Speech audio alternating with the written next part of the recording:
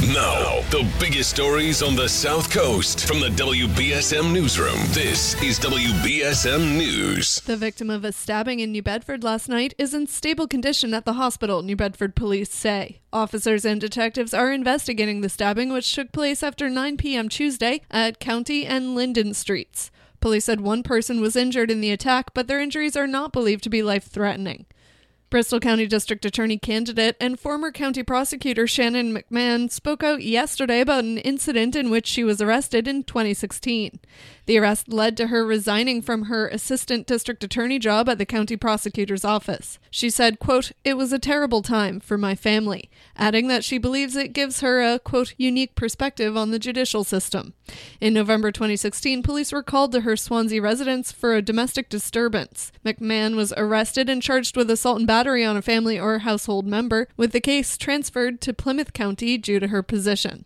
The charges against her were dismissed around a month later. Visit WBSM.com for the full story. New Bedford detectives have seized narcotics and nearly $12,000 in cash from a man known for dealing drugs in the city's North End. Police said on Monday organized crime detectives arrested 52-year-old Bruce Long after searching his Tinkham Street apartment. They said they found cocaine and fentanyl along with piles of cash, thought to be proceeds from drug dealing. In total, police said they seized around 74 grams of fentanyl, 22 grams of cocaine, and $11,688 from Long's apartment. According to police, Long has a history of narcotics offenses, including an open case in New Bedford District Court stemming from a December 2020 arrest on multiple drug trafficking and possession charges. He was arrested and charged with trafficking in fentanyl and cocaine after a prior conviction.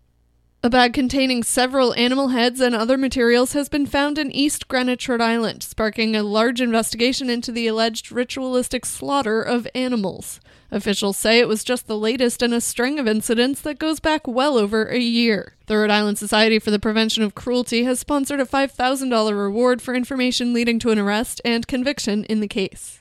In sports, the Celtics are hoping to extend their winning streak to 4 games tonight when they visit the Charlotte Hornets. And the Bruins host the Chicago Blackhawks tomorrow night. Now for a look at your local forecast from ABC6. Wet snow, sleet, and rain mixing through the area this afternoon. We may end up with an inch or two on grassy and cold surfaces, but pavement through the afternoon stays mainly just wet. Overnight after dark, we do have temperatures dipping closer to freezing, so watch out for some slick spots on untreated surfaces. But then tomorrow we'll see full sunshine with high temperatures closer to 50 degrees. From the ABC6 Weather Center, I'm meteorologist Chelsea Priest on New Bedford's News Talk Station, 1420 WBSM. I'm Kate Robinson for WBSM News. Stay up to date with New Bedford's News Talk Station, 1420 WBSM, and get breaking news alerts and podcasts with the WBSM app.